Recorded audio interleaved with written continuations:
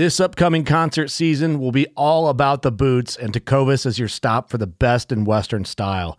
Tecovas has seasonal and limited edition offerings this spring and summer, including men's and women's boots, apparel, hats, bags, and more. All Tecovas boots are made by hand in a time-honored tradition with timeless styles that are always on trend. And Tecovas has first wear comfort with little to no break-in period. It's hard to find this level of comfort paired with this level of style. Stop by your local Tecovas store, have a complimentary drink or two, that's WCB style, and shop new styles. The smell of fresh leather and friendly staff are at your service. Many stores even have leather custom branding to make your boots truly personalized. And with regular live music and events, there's no in-store experience like it. If you can't make it into a store, just visit tecovas.com. That's TECOVAS.com. They offer free shipping on all boots, as well as free returns and exchanges, and ship right to your door. Go to tecovas.com and find your new favorite pair of boots today. Fishing like a local isn't just about catching fish. It's about connecting with the environment and the people who call it home. It's about hearing the stories and traditions that have been passed down for generations and sharing unforgettable moments with the people you meet along the way. Fishing like a local is having an experience that stays with you forever. And with Fishing Booker, you can experience it too, no matter where you are. Discover your next adventure on Fishing Booker.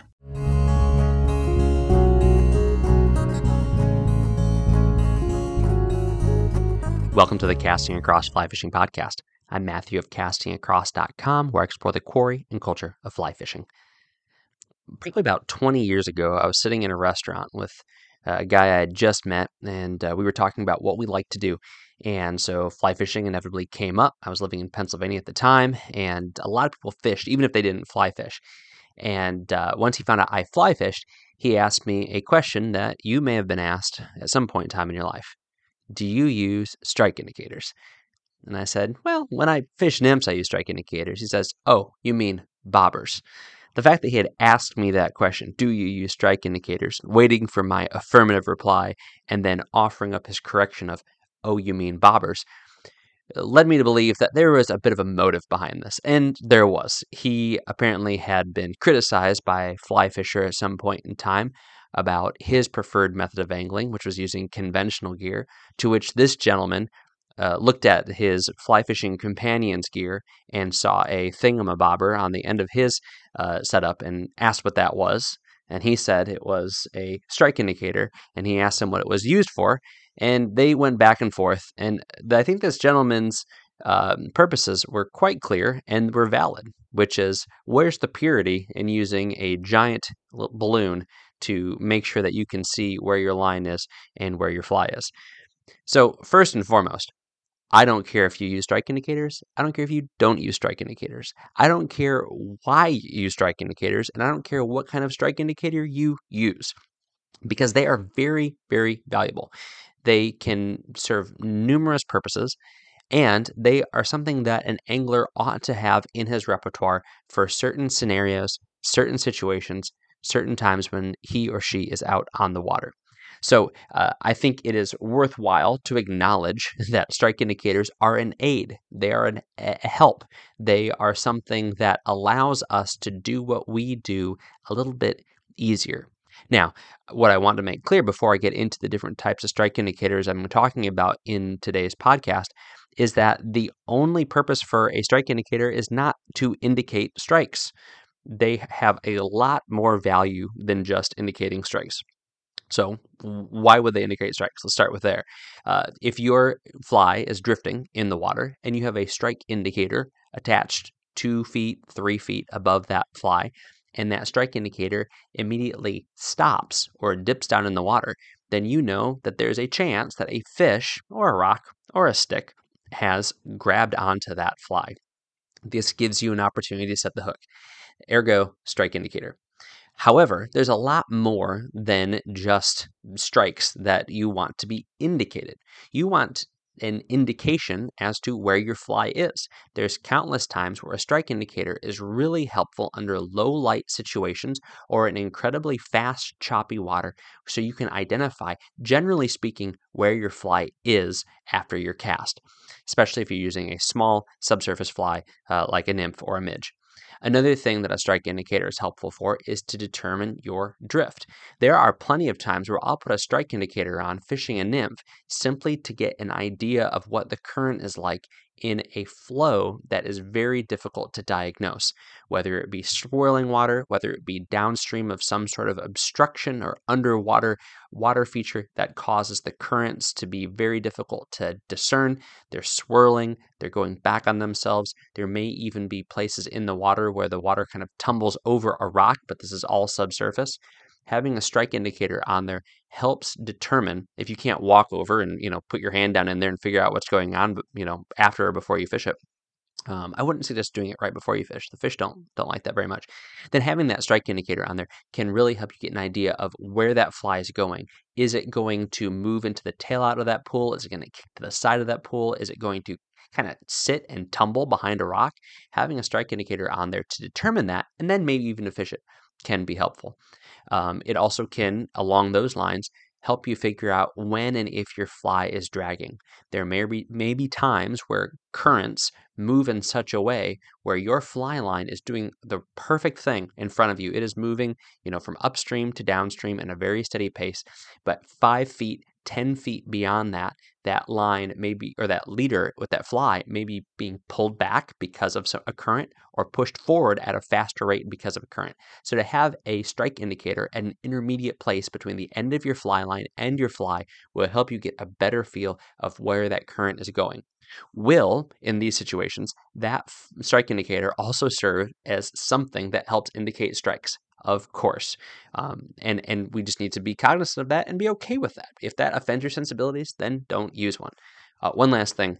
I think strike indicator can also be helpful if you're really trying to nick the bottom and you just don't have a good grasp on sensitivity, whether it be just your experience level, your equipment, or even just your ability to feel those things through your rod and your line.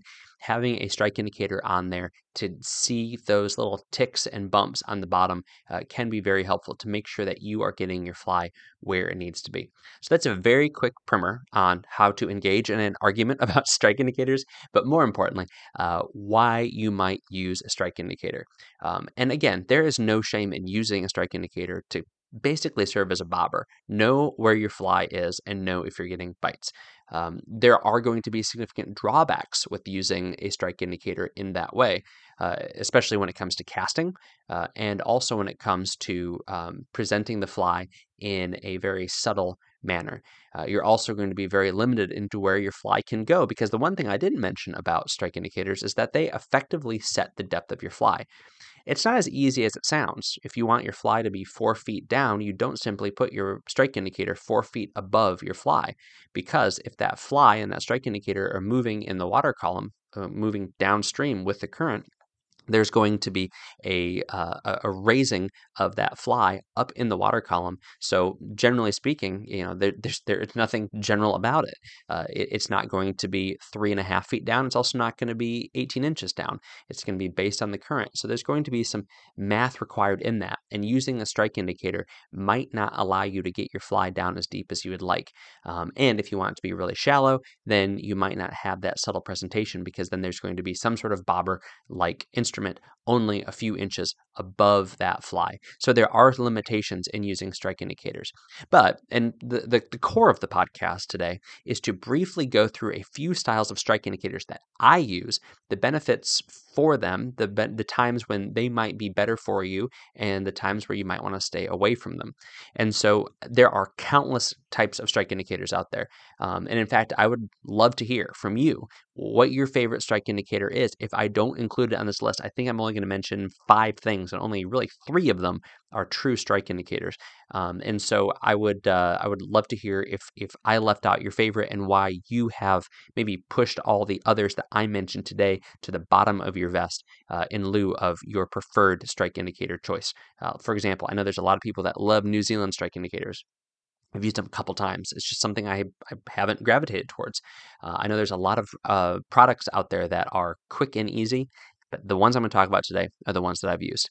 So first and foremost, the very first strike indicator that I ever used, and one that I still turn to over and over again, is what I just call the Pulsa. Pulsa is a name brand, but all it is a sticky foam strike indicator. So the Pulsa brand ones are kind of cool. They look like little figure eights, and they come on a sheet, and they come in colors like orange and white and yellow and purple and pink.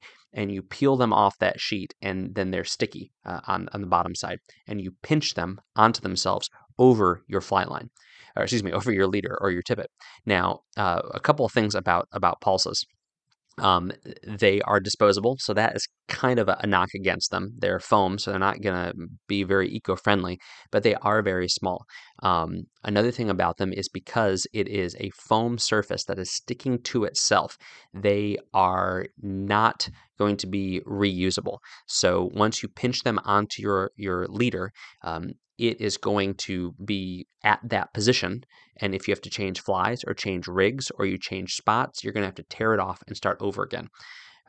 Also, if it happens to slide and it slides up your leader, if your leader is tapered, that hole is going to widen and it's not going to be reusable if you slide it down. So it can always slide up your leader, but if you slide it down, now it may move.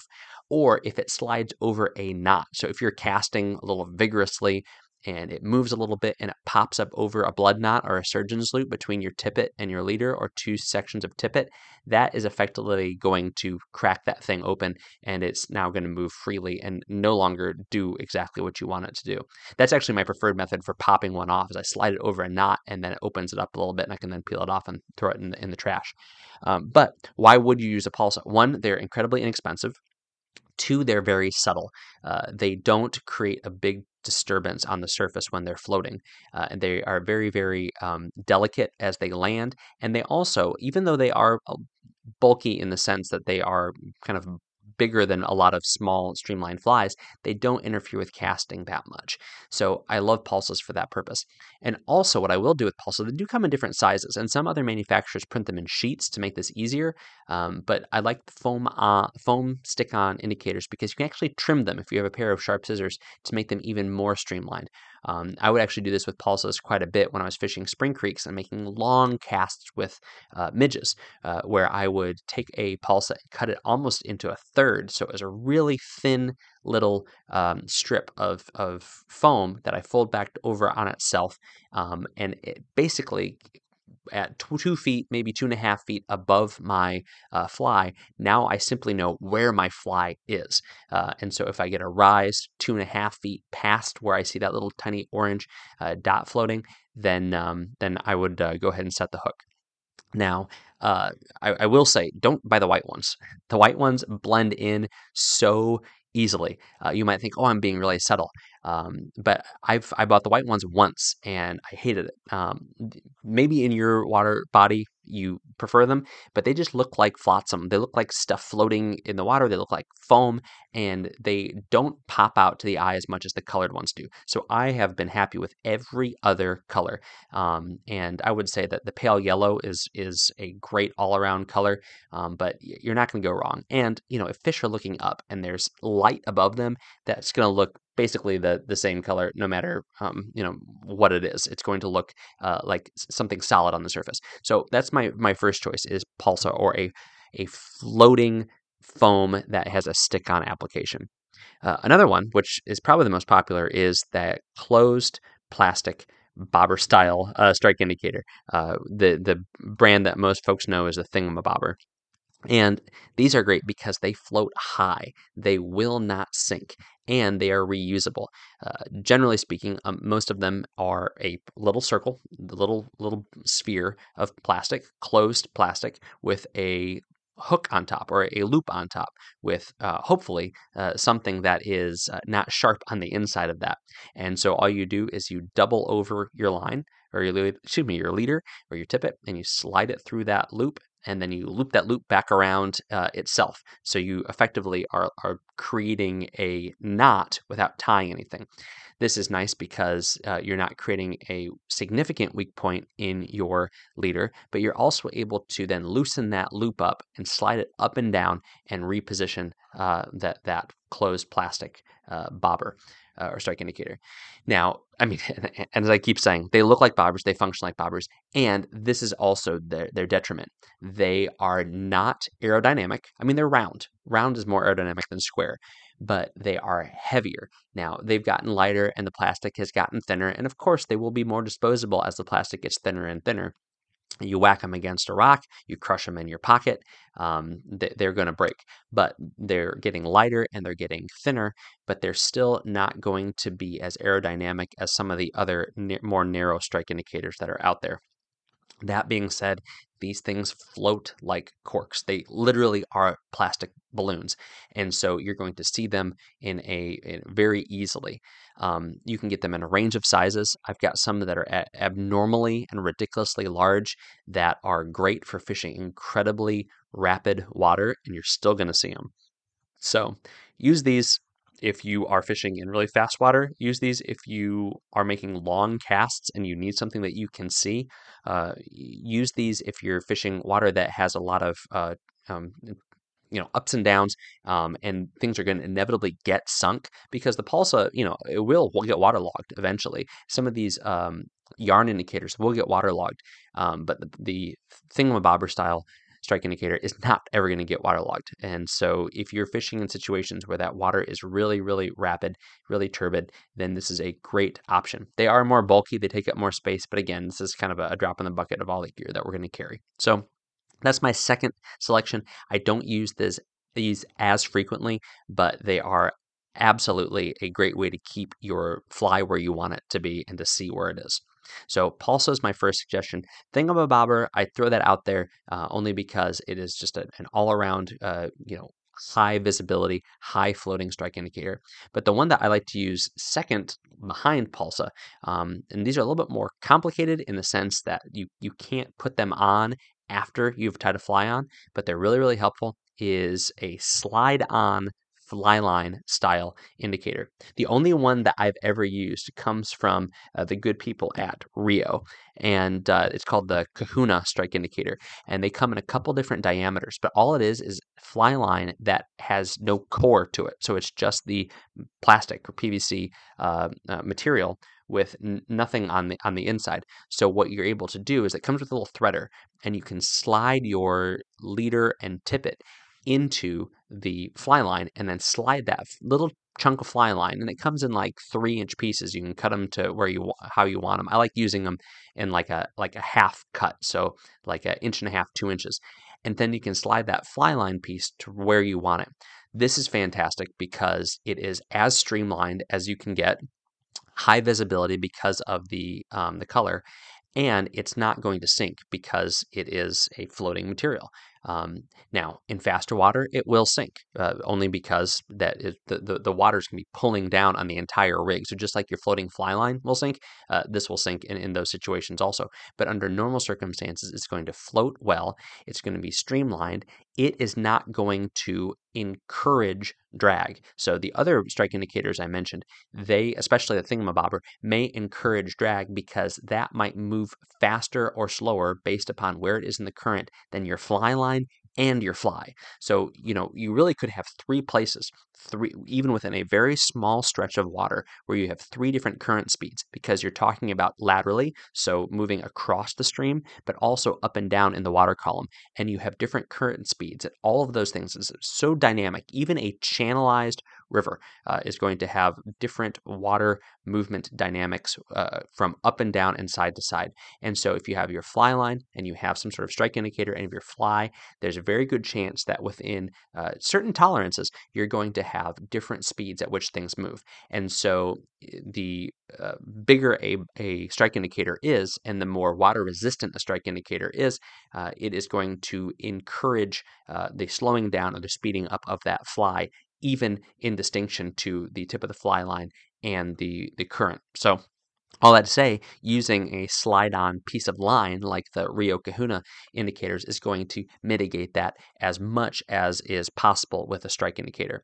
But again, the downside of this is that you can't attach it once you already have your fly on. You can slide it back and forth, and because it is a plastic, it is going to be more elastic in the sense that you can slide it onto a thicker piece of leader and then slide it down, and it's not going to just become really, really loose. So these are great, and if you know you're going to be nymphing, or you simply want a little bit of a cider for knowing where your fly is, this is a great option to use. And I would encourage people to have them on hand because they take up no space and they're very, very versatile. So Pulsa or stick-on foam style thingamabobbers or closed plastic style strike indicators, and then the slide-on line like the Rio Kahuna strike indicators. The fourth one I'll mention is just a dry fly. There is nothing wrong with using a dry fly as a strike indicator. In fact, there's many times where this is my preferred way to fish, particularly if I am fishing on over spooky fish, if I'm fishing in mountain streams where there's a good chance that those fish are going to be amenable to looking up. And then also, if you do want a delicate presentation. And so we've all had, well, that's presumptuous. Most of us have probably had fish that have risen to our strike indicator from time to time. I have that happen all the time if I'm fishing someplace where there's people around. I think that the pulsas in particular, they replicate a cigarette butt very, very well. And so I've had fish rise to pulsas. I've even had times where they've hit so much where I've just grabbed the whole rig and slid that pulsa so it is effectively touching the nose of my nymph, and I've caught fish that way. Really dirty, but here we are. So a dry fly effectively kills two birds with one stone. Catches two fish with one fly. One fish with two flies, I guess is how that would work. And so just like you'd be fishing a dry dropper rig, you are saying, I don't anticipate that this dry fly is going to be what the fish are going for, but I'd rather have this on and have that option than use than just use a strike indicator. And if that is your mindset, then go big. Use a foam ant, a big chunky foam grasshopper, something like that. And that way you're not going to be reapplying floatant to your, bushy March Brown or your Adams.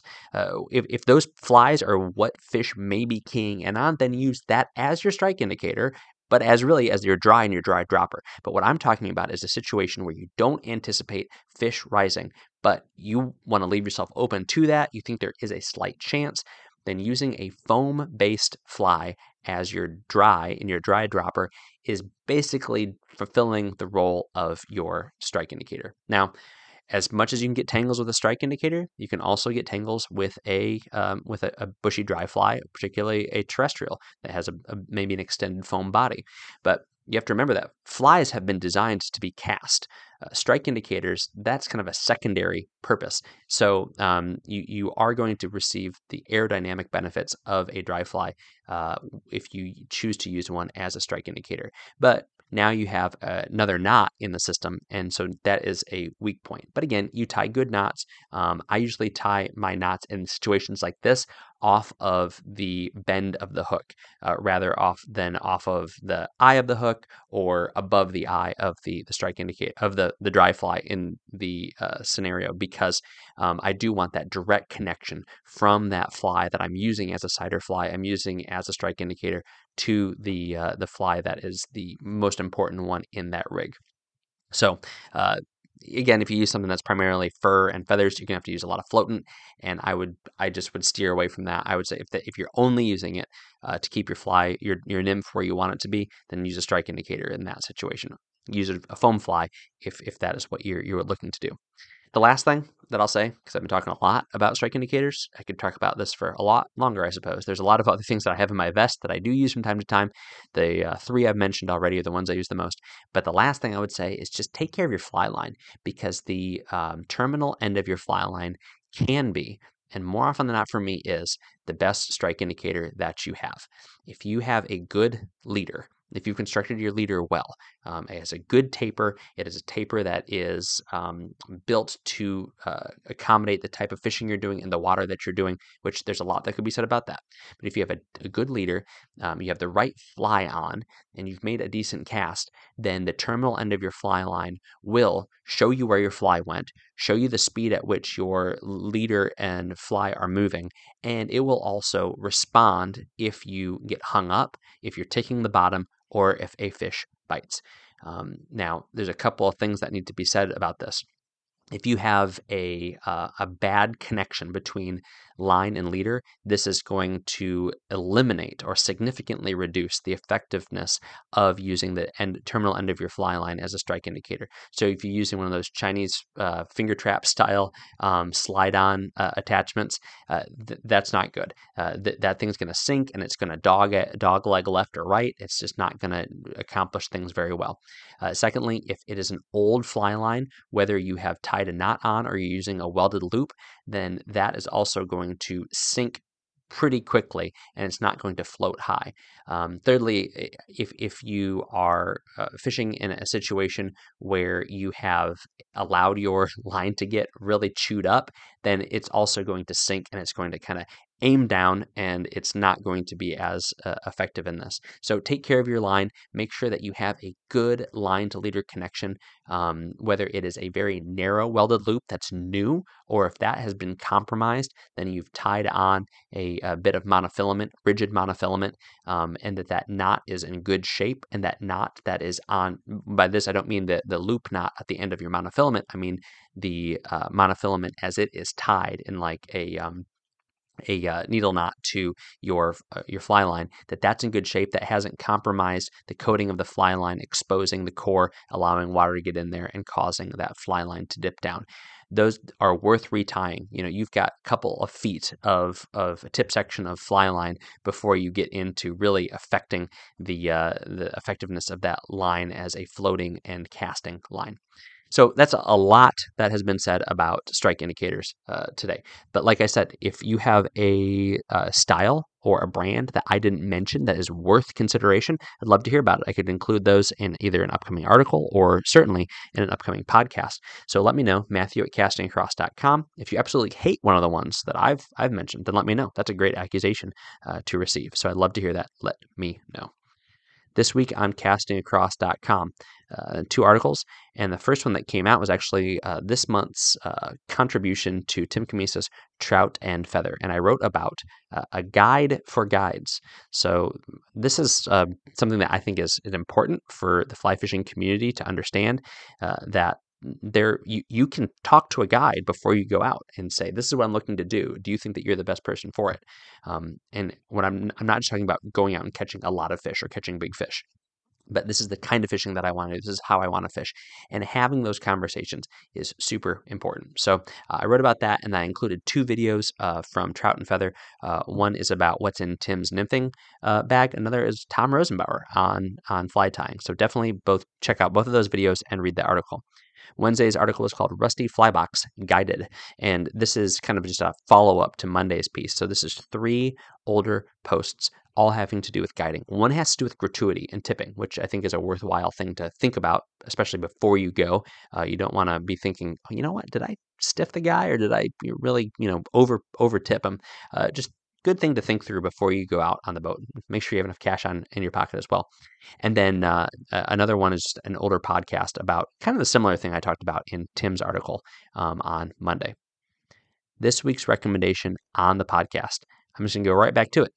The Rio Kahuna strike indicators. The Kahuna LT, there's a thin, which is a 0.095 diameter, and a thick, which is a 0.125 diameter. They are not expensive at all. They are $10 a pack, and they come with, I believe, 3 lengths. They are each a foot long. I think I said a few inches earlier. I think I've cut all of mine down just to make them easier to use. But they'll last you a long time, and I'm assuming you can recycle them. But they're very, very versatile for fishing dry flies. If you have a really long leader, for fishing nymphs, like for traditional strike indicators, but you can come up with all sorts of uses for them. I would just say check them out. I'll put a link to Rio's page with the Kahuna strike indicators on the show notes for this podcast over at castingacross.com. Thanks for listening to the Casting Across Fly Fishing Podcast. Please subscribe in your favorite podcast app and rate the podcast in iTunes. Then head over to castingacross.com for 3 posts a week on the people, places, and things that go into the pursuit of fish. Bye.